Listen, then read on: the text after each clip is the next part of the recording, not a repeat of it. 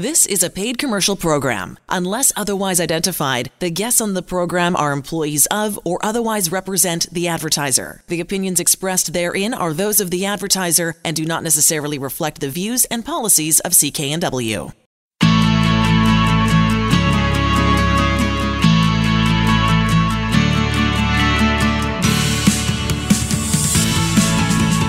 Welcome to Dollars and Cents. I'm Elaine Scollin, along with Blair Manton from Sands & Associates. They're experts in helping you get out of debt. So there's a lot of people that we can owe money to. One of the scarier creditors, I think, is the government. Absolutely. Whether it's provincial or federal, there's not a lot of wiggle room with those folks. Mm-hmm. No, owing the government, I would say it's the last on the list of people that you would want to owe money to because it's very scary. First off, you often feel as though there's a power imbalance, which there absolutely is. Absolutely. You know, all the resources of the government against you, the individual. And then often there's an element, I don't want to use the word ignorance in a bad sense, but just of not knowing. If you feel like you don't know all the parameters and the other side knows everything. So people can really get stressed very quickly if they owe the government money. And sometimes the debts can come out of the blue because you just didn't know your obligations. And we deal with them, or we pay either provincial or federal monies all the time. If we're homeowners, if we're working, anybody, right? In a whole bunch of areas. So it's really important to pay attention. So what kind of debts do you see? Because you talk to a lot more people than anybody else. What are the government debts that people are dealing with when they're coming to see you and needing some support? Yeah, so as I was preparing for the segment here today, as I started to set it out, it's like there's a lot of categories here. I've got upwards of 6 here, and these are some broad categories. So, first off is personal income taxes. Sure. So very straightforward. If you worked a couple of jobs, didn't have enough taxes taken off, if you cashed in some RRSPs, or, there's a bunch of reasons why somebody might owe personal income taxes. But if you file your taxes and you owe the government money, payment is due by April 30th of the following year to avoid paying interest and penalties. It's a little bit more slack if you're self-employed, but we'll keep it simple. Yeah. So generally it's April 30th for an individual.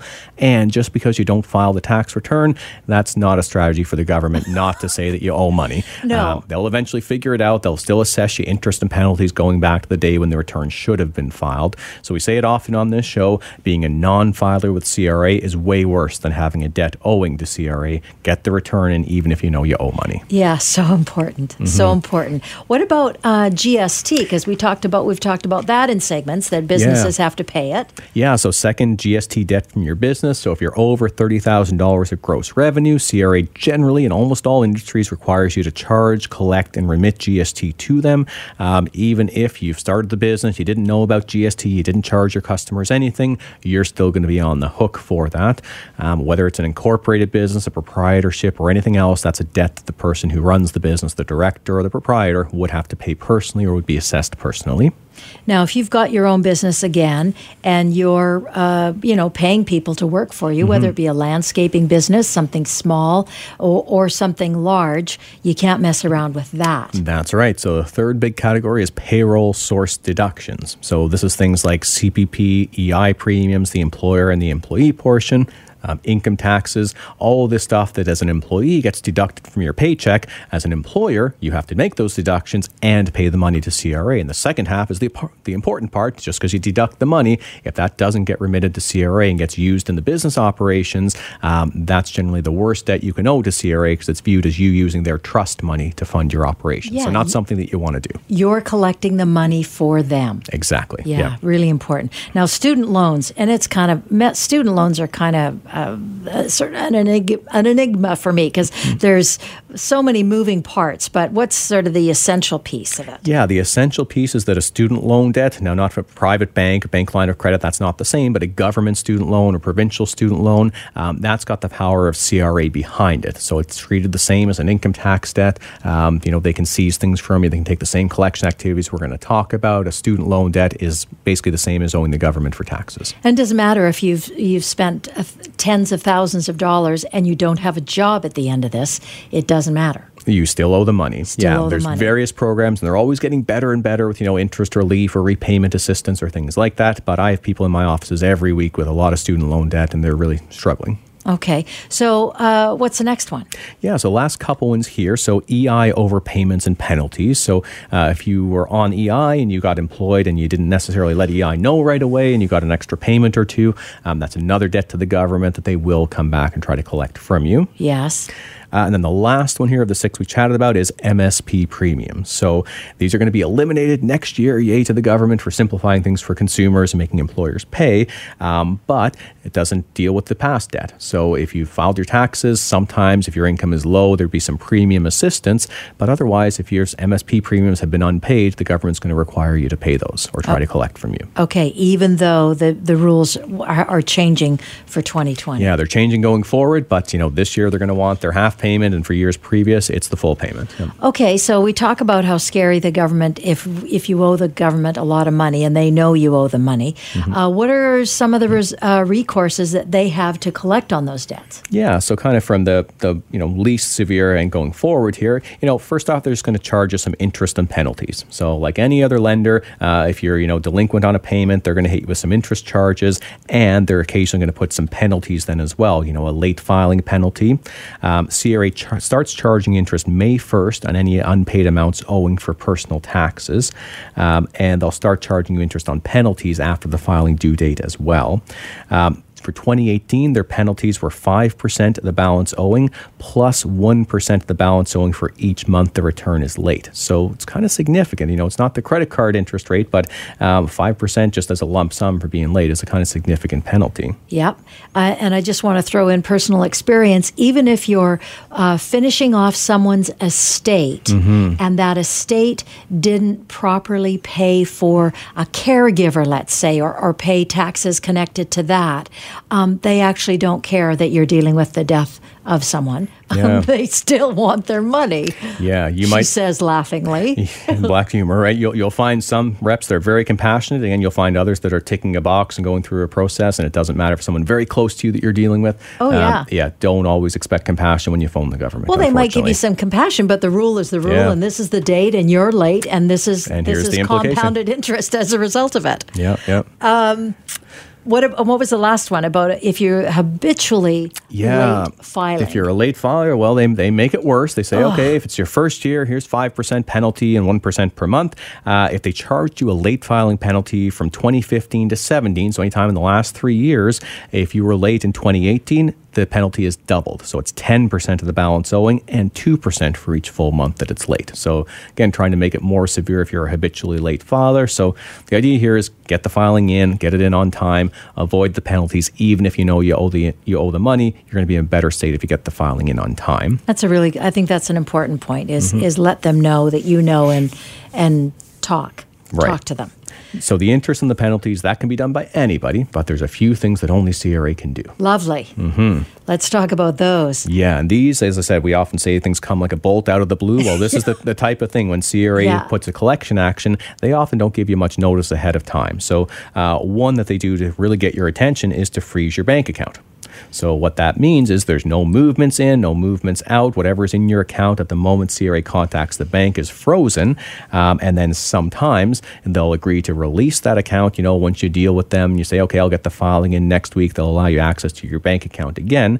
Other times they might seize all the funds that are in there. And that might be your rent money, money to afford for the kids. So it can be very, very scary situation if suddenly your account is frozen. This is not the first thing they do. So most of the time when people say my account's been frozen, as we dig into it, I'm like, okay, well, you're 3 years behind in your taxes. You owed them money then. So I can see why they're trying to get your attention because you're just not playing the game. You're not filing the returns. But once we speak to the rep, they say, yeah, once they file the returns, we'll start to work with them on it. But this is an attention-getting type of thing. Wow. That's serious attention-getting. Yeah. What about my stuff? Are they going to take my stuff that I've bought that I have to make up the amount that I owe? They could. Wow. Yeah, they often don't come for personal property, but one big thing, as we know in the Lower Mainland here and on Vancouver Island, is real estate. And CRA can register a charge against any real estate owned in a person's name. They can do it again without any notice, without a court hearing. They just register a charge, and that just guarantees that CRA will get their money over time. What it also does is it forces the person to deal with them because typically in Canada, we do our mortgages on about a 5-year cycle. And if you're trying to renew a mortgage, if CRA has a charge charge on that title, usually your lender is not going to agree to renew the mortgage unless you've dealt with CRA and that charge has been removed. So it's kind of like a lien, right? That a company would put on you? Yep. Yeah. Same type of thing, but with a lien, if a company's putting it on you, there's a court proceeding, you can argue against it, you can get it removed. If it's a CRA lien, there's nothing like that. It just kind of happens. Okay, and if I'm selling my property and that charge is on there, then the prospective buyer would also eventually, it just wouldn't look good. It wouldn't look good. Now, it might not come to light until, the funds are being dispersed. Sure. And at that point, the deal is done. But what it means to you is you might have thought you're coming out of the property with, X dollars. Well, before you see a dollar, CRA is going to take their money. Going to take that money. That's got to get paid out. Yep. Okay. How about my wages? How are they impacted, or are they impacted? Well, they very well can be. And again, this is another thing that sends people running through the doors of a licensed insolvency trustee is the idea of a wage garnishment. If you're an employee, relatively straightforward. CRA can go straight to your employer, your HR department, and usually they take about 30% of your wages before it's payable to you. And that can be an incredible shock to the system. Most people are just struggling, paycheck to paycheck, and then suddenly getting 70% of what they should be getting. That's a big problem.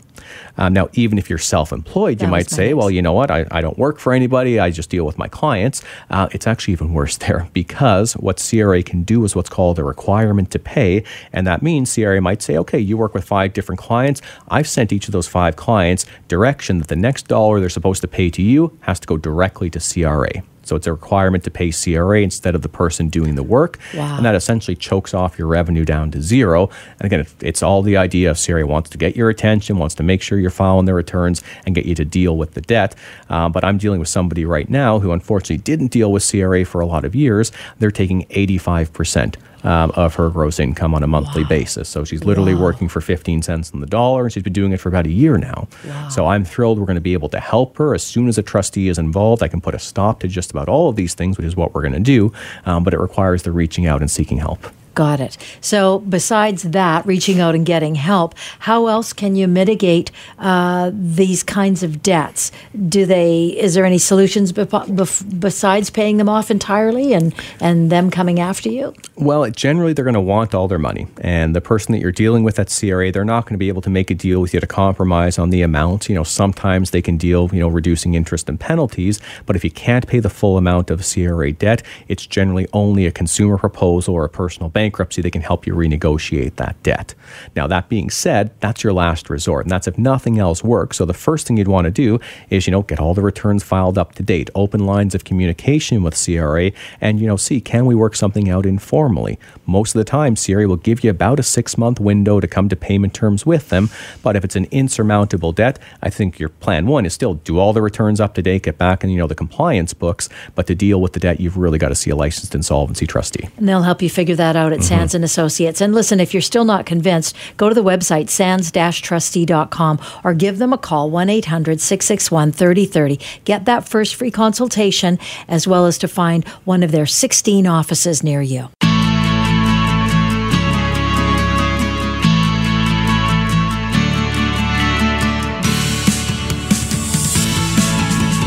Welcome to Dollars and Cents. I'm Elaine Scollin, along with Blair Manton from Sands & Associates. They're experts in helping you get out of debt. We're going to talk about the key differences between credit counseling programs and personal bankruptcy. It's going to be really interesting if you don't know the difference, or if you don't know the different pieces of each. At least I always find this interesting topic. So both credit counseling programs and personal bankruptcy are debt options to consider, but there's some big differences between the two. So let's start with credit counseling program and who provides each of them. Yeah, let's start at the what. What are we talking about, right? So credit counseling programs, it's a means of consolidating your debt into a settlement program, and the credit counselor is someone that facilitates that process. So in simple terms, when you go in and see a credit counselor, they'll help you sit down, look at your entire situation, and say, okay, here's all the people that you owe money to. Let's see, can we consolidate all those payments together, maybe save you a little bit of money on the interest, but let's help you pay the debt back in full. Sounds great. Exactly. And while we do that, let's also give you some good budgetary support. Let's try to help you avoid getting in the situation again, identify the root causes, and so on and so forth. So I tend to say, if situation is relatively non-severe, if it's not a huge amount of debt, you're going to be able to pay it back, but you might just need a break on the interest, that's when a credit counselor can make good sense. Okay.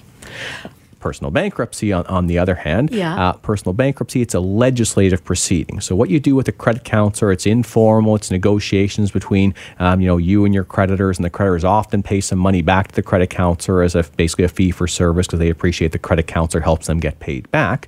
When you file a personal bankruptcy, you're essentially using the law. You're sitting down with the trustee is invoking a federal statute that's going to give you protection from all of your creditors. So you generally don't do a bankruptcy if you're intending to pay all of the debt back. You do a bankruptcy when the debt has reached a level that you're not going to be able to repay it. You need some protection from your creditors, and the law again operates to give you that protection, the breathing room to restructure, with the idea that you'll file for bankruptcy, be in bankruptcy for a period of time, do some work to restructure, and then you exit bankruptcy and the debt gets left behind. You owe nobody anything. That's the whole idea. A licensed insolvency trustee, are you the only one who can negotiate a bankruptcy for me? Absolutely. Okay. Yeah. So if you hear, bankruptcy attorneys, that's a U.S. thing. Bankruptcy lawyers in Canada, they might help you with some advice before or after you filed, but the only person that can help you with filing a bankruptcy is a licensed insolvency trustee. You can't access the proceeding any other way. Okay, so what kind of law governs credit counseling programs? How about nothing? How about nothing? How about nothing? Yes. Okay. And that's a bit of the void here because for me to be a trustee, it's a federal offense for me to call myself a trustee if I'm not, or to purport that I can provide these services if I can't. There's no law that says what's a credit counselor, what's an accreditation. There's really no rules that are out there essentially governing credit counselors. There's various provincial legislation that, in the province of BC, a credit counselor can be considered a debt pooler, which essentially means, they help you consolidate your debt. In the province of Ontario, the same behavior. A credit counselor is called a collection agent. So there really hasn't been good regulation of the industry, which again, for simple situations, there's not too much that's going to be going on there. You might be fine. But for anything complicated, definitely recommend that you sit down with a trustee to figure out the options beyond a credit counseling option. Okay, so the debts under credit counseling and the debts under personal bankruptcy, are they different? Like who can handle what? I mean, we talked about the parameters, but you know what I mean? Yeah, they're quite different, and it comes down to the whole, informal versus formal. So a credit counselor can handle debts if the creditor says that they want the credit counselor to handle the debts. So typically this is debts that, that you would owe to the banks. All the big banks tend to work with credit counselors. If you got a payday loan companies won't work with credit counselors. Okay. Because by a creditor agreeing to work with a credit counselor, they've got to agree to an interest freeze. And payday loans, the way they get repaid and make their money is on, the 50-60% of annual interest. Yeah. So typically a payday loan can't be dealt with in a credit counseling plan. What's even more important is anything to do with government debt.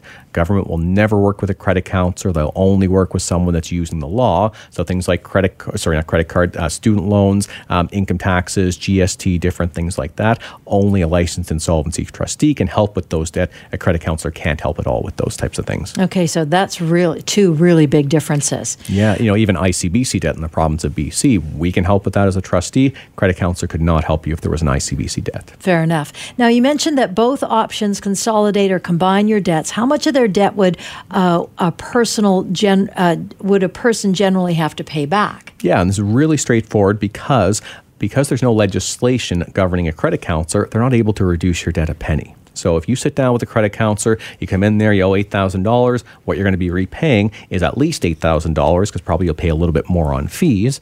But the benefit, the value there is what you're not paying, which is the interest. If that's a debt to all the big banks typically will agree to an interest freeze with a credit counselor. Again, they'll pay the credit counselor some money in exchange for that. But from a consumer point of view, you're probably better off if you're going to see a credit counselor and you're able to pay back 100 cents of the debt, but at least you're not paying the interest. That's the benefit there. Okay.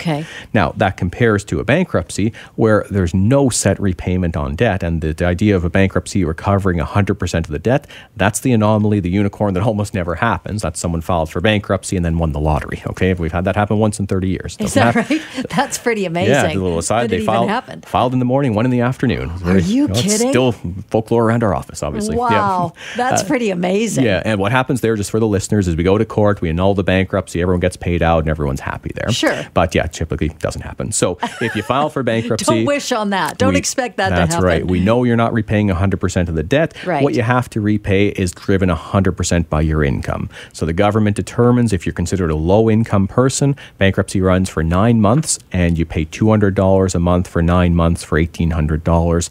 That could be to clear millions of dollars of debt. It could be to clear $10,000 of debt. You pay based on your income, not based on the amount of the debt. And when you finish the bankruptcy, you exit owing nobody anything. So you might be doing a credit counseling plan where you're paying off all the, the credit card debt and all that, but you've still got a student loan, you've still got income tax debt, you've still got these payday loans. You can come out of that credit counseling plan still owing money. Right. When you finish a bankruptcy, with very, very few exceptions, maybe spousal support, you owe nobody anything when you finish that bankruptcy. And you said too that it can take up to a maximum of 5 years to complete the credit counseling program. Yeah. And you still haven't paid off everything. Right. So if you do a credit counseling plan, whatever debts they're able to include, the maximum term is up to 5 years. And again, you can imagine whatever that number is that you owe, if it's $10,000 or something like that, dividing that over 60 payments, that still might be a payment that you can't afford. And you're going to be doing that for the next 5 years. Now, in the last sort of minute and a half, what kind of impact to a person's credit history does each process? Mm-hmm. Well, a credit counseling plan is less severe because it's not a bankruptcy. Right. So, similar to a consumer proposal, they actually reflect the same way. It's viewed as a negotiated payment arrangement on your debts. So if we were to line up all of a person's debts, everyone is going to report on an R scale. R1 is perfect credit. You never miss any payments. You pay as agreed on time. R9 is you file for bankruptcy, you skip the country, something like that has happened. Consumer proposal and credit counseling are both R7. So they're not close to R1, they're not that far off from R9, but they're not quite R9. So if you do a credit counseling plan or even a consumer proposal, you can answer no to that question, have you ever filed for bankruptcy? Because you haven't, you've done something different. If you file a bankruptcy, you have to say yes that you've went into bankruptcy. How quickly they clear is a consumer proposal will clear 2 to 3 years after your last payment. So if it's 5 years of payments, plus 2 or 3 years, you're at 7 to 8 years of total impact. If you were to do a bankruptcy, most bankruptcies finish in 9 months, and a bankruptcy clears 6 years after your discharge, so pretty close on 7 years. Right. So Elaine, they're not that different. Yeah, they're not, are they? Don't make the decision solely based on the credit rating. Yeah, that's a really good point. So here's a question.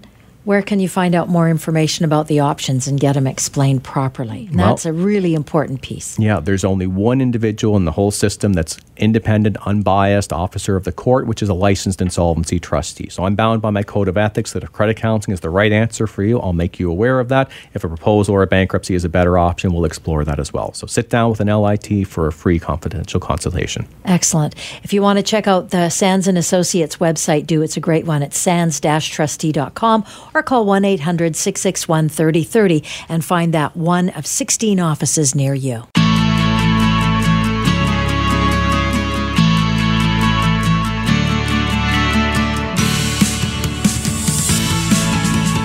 Welcome to Dollars and Cents. I'm Elaine Scollin, along with Blair Manton from Sands & Associates. They're experts in helping you get out of debt. So we talk about on this show a lot, either specifically about or using it as an example of something that you can do when you go and see Blair at Sands & Associates, and that's the consumer proposal. Mm-hmm. Let's break it down, sort of deconstruct it so people know exactly what it is. If you're kind of going, what's a consumer proposal? Because it feels like it's a new word, but it's been around for a while. It's just not necessarily been called this. Is that right? Yeah, no, that's fair, Elaine. And I often joke, my life's work is to let people know about this option. Because I had no idea a consumer proposal even existed. I graduated from business school, worked in a professional services firm for a lot of years. It was only when a family member had debt trouble did I actually learn about this as a consumer proposal. And I find people day to day in my office, they still don't know this is an option. So I'm excited today to really get into the nitty gritty, talk about what a proposal is, give you some examples to start, what can it do, and then what are the actual steps. We're going into some good detail. So this idea of a proposal that we toss around, here's the actual nitty gritty detail on it. Okay, so what is it? What is a consumer proposal? Right. So a consumer proposal, it's a legal debt consolidation. So it's only available through a licensed insolvency trustee. And what happens is you sit down with a trustee, you review your whole situation, and then we figure out what can you really afford to pay back on your debts. In very few cases is it 100% of the debt, or you probably wouldn't be in my office. Most of the times, it's we look at a situation and we say, you know what, if this person were to file for bankruptcy, it's likely they would have to pay back very little to nothing on on their debts and nothing would be recovered. We say they can't afford to pay all of their debts back in full, so we put together a proposal which is meant to be a win-win. The win to the person is they don't file for bankruptcy.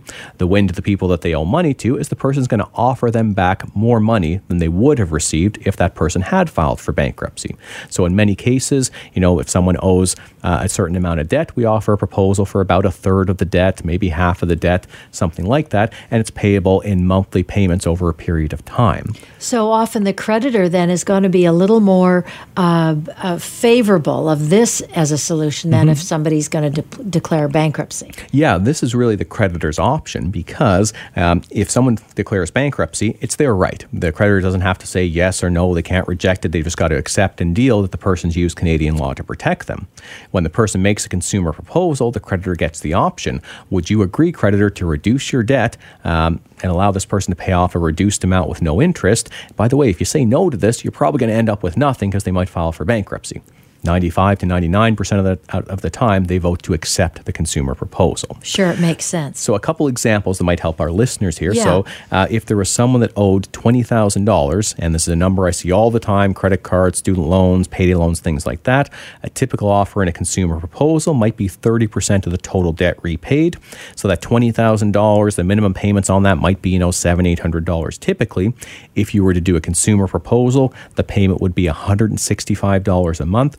And it'd be done in 36 months, so just over 3 years.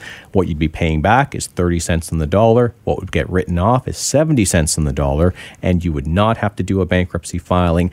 All of the costs would be included. You've essentially made a deal to compromise your debts. That's a consumer proposal. And if I'm listening to this and go, yeah, but I can't afford $165 a month, that's something that's also taken into consideration by you. Yeah, I'm not allowed to file a consumer proposal unless I sit down with somebody and we go through their budget and we establish that there is the ability to make this reduced payment. It's going to actually solve the problem. Right. If it's the case the person's relying on credit every month because they've got a $500 hole in their budget, I'm not helping them if suddenly I turn off the credit tap and say, hey, you got to pay me $165 to solve the problem.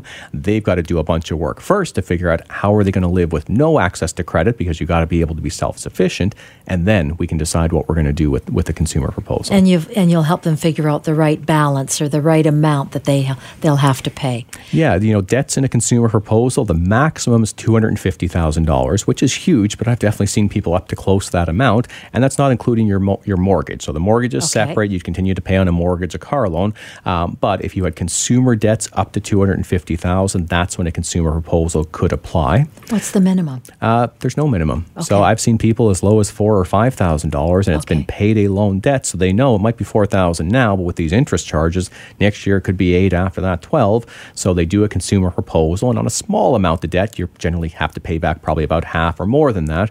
But still, you stop the interest and you get yourself basically back on track to get out of debt, as opposed to being in a cycle of debt. Okay, now there's a couple of more rules that you've got here.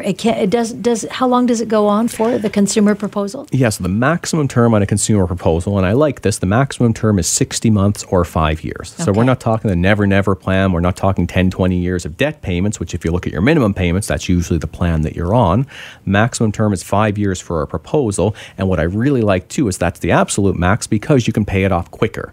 So if you do a proposal, let's say it's the $165 over 36 months, say things are going great and you decide you can double up on payments. You'll be finished that proposal in a year and a half. Okay. No interest, no additional charges anyway, but as soon as you pay off the reduced balance, you're finished the proposal and you get up to 5 years to do so. So it's a little more flexible. Yeah. Really flexible. Mm-hmm. So how do I get started? So the way a consumer proposal works, so at Sands & Associates, we typically employ a 3-meeting approach. And this is the same for a bankruptcy and a proposal, because when someone walks in the door, we don't really know what we're facing, right? And that's the joy of my job, is I'm going to meet with a bunch of really nice people every day who are going to tell me all their secrets, so to speak, and we're going to come to a good answer. So sometimes the answer is a proposal, sometimes the answer is a bankruptcy, sometimes the answer is just some informal counseling, making them aware of different tools and resources that are available, but everything starts with a free confidential consultation.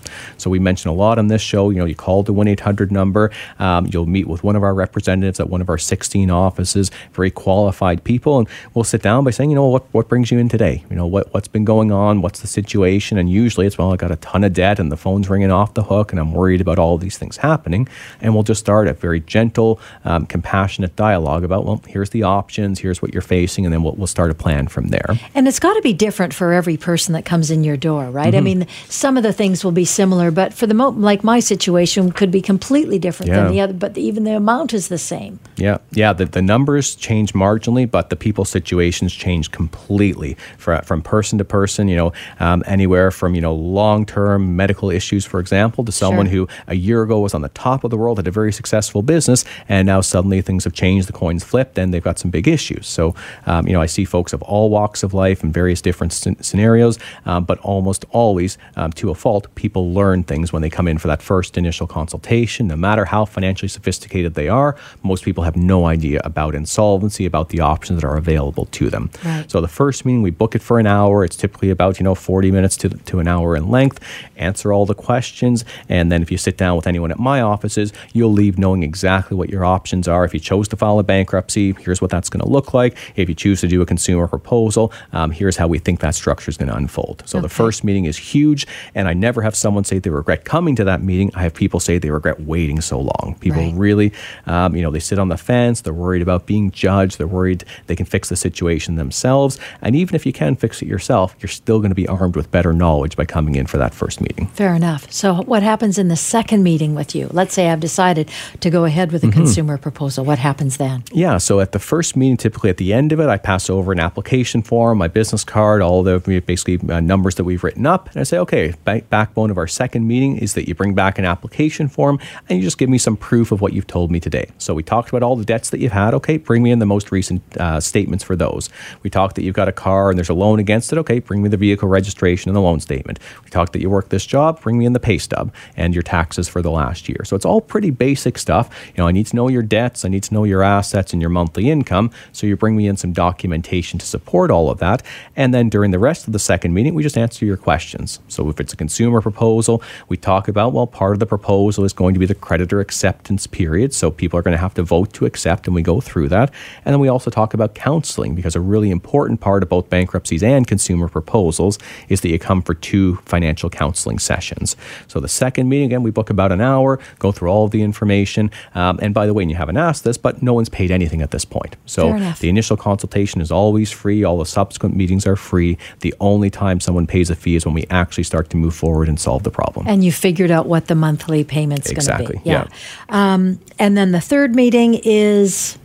What? The happy signing meeting. So that's the meeting when I find people walk out, and I've had it many, many times. People say, you know what? I feel just so much lighter. I feel like I'm walking on air, because what they've done during the third meeting is we sit down, we go through all the legal documents, we review everything in detail, you swear some oaths, this is an accurate and true representation of everything, and then you walk out of the office knowing that you're fully protected, your creditors can't do anything to you, knowing that your proposal has just been filed, and now for the next 45 days, all your creditors can do is decide, do they want to accept a proposal that's going to give them a good repayment, or do they want to reject that? And then you would have an option of either filing a bankruptcy or going back to where you were before.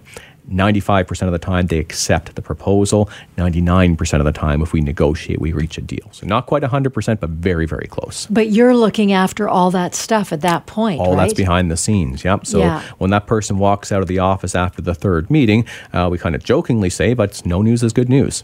So we'll only call you if there's a negative vote, if there's a counter offer, anything like that. Otherwise, we're just waiting for 45 days to be over, and that's when the proposal is approved. Excellent. So what happens after they've, let's go ahead, that they've gone ahead and approved it, what the creditors have accepted the proposal, then what? Well, then life becomes pretty simple, because when you came in to see us, probably you were doling out, payments, and a small proposal, maybe 3 creditors, and other larger proposals, maybe 15, 20 different people you're trying to keep happy every month.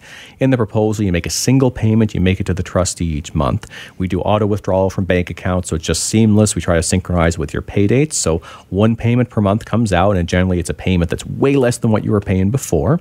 Other than that, you come for the 2 financial counseling sessions that we talked about. You sit down with us, we talk about credit rebuilding, household budgeting, life after the proposal is complete, and then you just continue on making the payments. So usually as part of terms of the proposal, you got to keep up to date in your tax filings, but that's about it. There's very little compliance otherwise. It's just make the payments, come for the counseling, and then we deal with all the rest.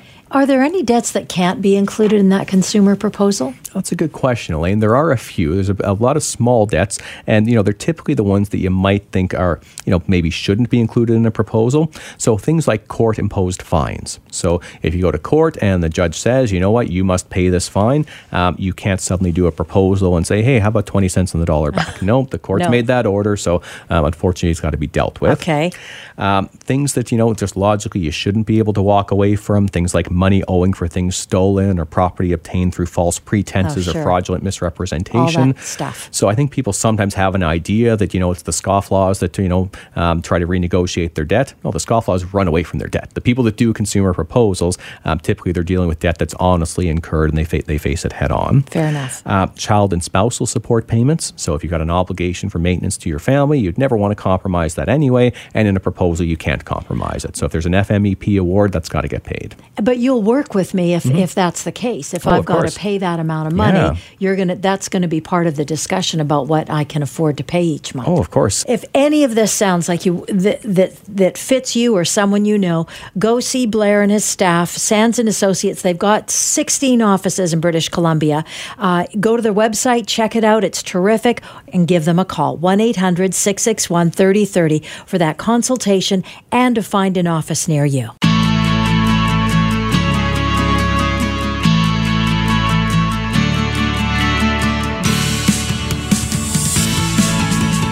Welcome to Dollars and Cents. I'm Elaine Scollin, along with Blair Manton from Sands and Associates. They're experts in helping you get out of debt. Statute of limitations on my debt. Mm-hmm. And it's something that people want to know about. That's what so interesting. Mean, right? Yeah, what does it mean to the person who doesn't know? And the fact that people want to know the limitations on these things. Mm-hmm. Fascinating. Okay, so let's talk. So it's a provincial statute on the limitations of debt. Yeah, let's kind of step back a second. So I was mentioning to you, Elaine, we did a blog post on this a couple of years ago, and it's been our most popular blog post ever in the history of our site. So people still search it all the time. I look at the traffic reports. A lot of people are still reading this article. So I got to think it's something of relevance to the listeners as well. Any suggestion or thought about why it is? Well, I think it's just people have no idea there is a statute of limitations on debt. So, just starting off at the basics, what is a statute of limitations? I think most people generally understand with just, putting it out there. This means that if something happens, there's a certain period of time where you've got to take action to hold somebody accountable or you lose the right to ever do so. Correct. So we're not going to talk too much, personal injury or different things like that. I'm just talking about debt. But let's say, if you were to borrow money from me, or if you didn't pay me back and we had a certain term that you were supposed to agree to, I can't hold this over your head for the rest of your life. Right. There is a statute of limitations that operate that basically give people some certainty that if they got an obligation, they haven't paid it, there's a certain period of time after which they lose the ability to ever be held accountable for that obligation. And so so we're going to talk about that, how that operates today in respect to debts. And just thinking about them being the most popular, one of the most popular blogs on your site, I wonder if it's maybe the first step that people are taking to figure out if they're in trouble or not. I think that could be the case, yeah, especially if someone's got some debt. Oh my God, I didn't know I owed this. This is 5 years old. Hey, isn't there some protection for me, some statute on that? That could be a piece of it. Yeah. I can't believe they're still after me. Okay, cool. So let's talk about that. So the background on what the statute is about. So you've talked about it, that it's... you mentioned the other piece of that where it can also come into play is liabilities due to injury and damages.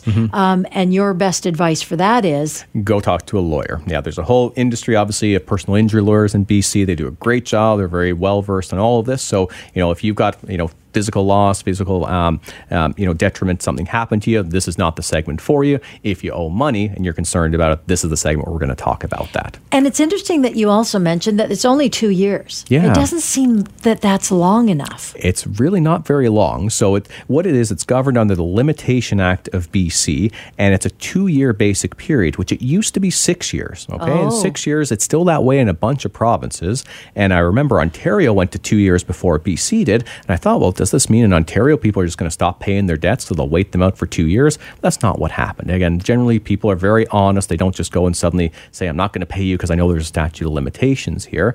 But BC followed the same trend as Ontario, and they reduced the period down to 2 years. So what this means is there's a limitation period of 2 years from the date the debt was incurred, or the date the last payment was made against it, or the date of the last time you gave a written acknowledgement that you owed this money.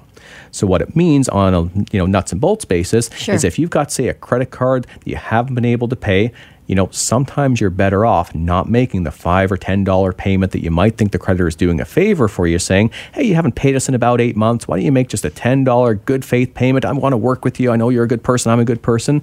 What you're doing there is resetting the statute of limitations. So I see clients come in to see me, and sometimes it's been literally 22 months since they've heard from a creditor and say, oh my God, I'm getting all these collection calls now, but they're actually nice. They're friendly calls. They just want me to make a partial payment, and then they say, they'll work with me again. And I say, well, that's great, and maybe there is an element of altruism in that, but what they're also doing is getting you to reset that statute of limitations back to the date of your last payment. So if you were at, 22 months, if you hadn't made any payments on the debt, you were about to be protected by a statute of limitations after 24 months. If you made a payment in month 23, suddenly you're back to no protection from a limitations point of view. That clock starts ticking again. Okay. Now, there are some exceptions to that 2-year limited time, right? Mm-hmm. And what are they? Yeah, they're pretty similar to the types of exceptions, that generally apply in a bankruptcy. Sure. Now, first off, the 2 years is only in BC. Different provinces are still up to 6 years in different places. But things like if there was a civil claim that enforced a monetary judgment. So if someone sues you, take you to court, and gets damages awarded against you, there is not a 2-year limitation period for that type of a debt. Fair enough. Debts owing to government bodies like CRA, student loans, income taxes, GST, that has no statute of limitations. So again, 2 years with the government, they're not going to know what you're talking about. It's not going to give you any type of protection. If there's arrears of child or spousal support, as we always say on this show here, that's not a debt you'd ever want to compromise anyway, and the government doesn't let you do that. Right. So the Limitations Act doesn't apply to any support or maintenance obligations, but it does apply to things, like credit cards, payday loans, basically every other type of consumer debt. It's the case that if you're not able to pay the debt, if 2 years goes by from your last payment, written acknowledgement, or the date you incurred the debt, the creditor could never force you to pay that debt. So that could also include like furniture stores who are giving you a product, and you've decided that you're going to pay them back over a period of time. All of those kinds of sort of like smaller, not retailers, but smaller credit. It could, yeah. There's not a size test on it, so it could be a very big debt. But I've also got to think of it. If it's a very large debt, they're probably not going to let 24 months go by before they actually bring a court action for payment. Fair enough. Generally, on a smaller debt, you're right. So if you had financed something from a retail store, and let's say they didn't take security on the assets, which they often don't, well, then it becomes a standard unsecured debt, like a credit card or anything else. If you're unable to pay on that debt, for the 2 years, they can threaten you that they're going to, take you to court, come and seize assets and things like that. But as soon as it's more than 2 years from a last payment, they cannot bring a court action. If they did, they would lose in about 30 seconds of you showing up and saying, the Limitation Act has passed, 24 months has elapsed since my last payment, this should be thrown out, and it would be. Okay.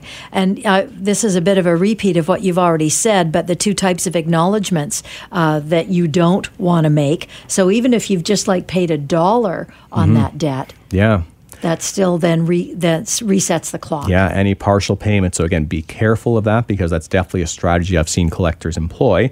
And the other is a written confirmation. So even if it's over email, it's you saying, yeah, I agree that I owe this money. I'm aware of the liability. I agree that I owe this money. That resets the clock back again, and the 2-year limitation period starts anew.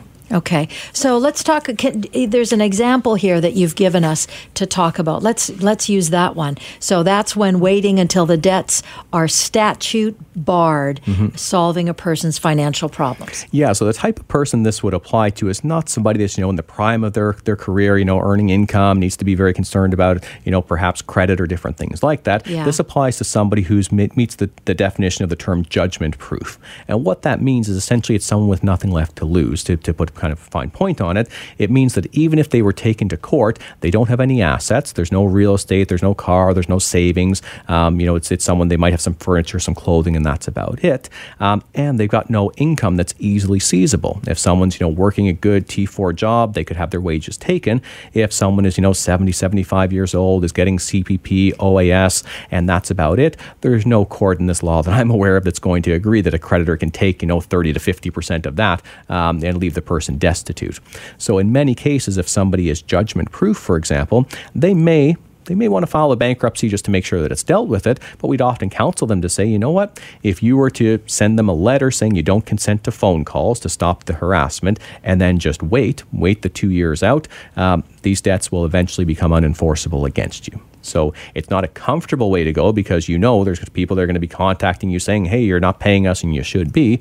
But after the period of 2 years goes by, that person would not have to look over their shoulder. They could not be collected from again. See, and that just says to me that that's the time to go and see you and say, okay, now what do I do? Exactly. What do I do? Right? I'm in this situation. And if someone sits down with me, and sometimes it's friends and family members that bring in, sometimes aged relatives, and we sit down, I give them a copy. Here's the letter you can send to your creditors that says you don't consent to phone calls. Here's how we expect this to go.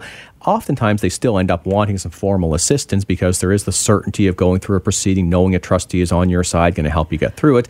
But being aware of the statute of limitations, sometimes people say, well, that's all I needed to know. As long as I know I'm protected, I'm not going to make a formal filing. I'm just going to wait for the 2 years to elapse. Right. But the key is here, folks, is to sit down and talk to somebody who knows, like a licensed insolvency trustee, and figure out the best course of action to take or not to take, and just sit tight. Yeah, it's just one other option for folks to consider. Go check out their website. It's terrific, sands-trustee.com, if you've got more questions in your mind, or better yet, just give them a call, 1-800-661-3030. They've got 16 offices in British Columbia.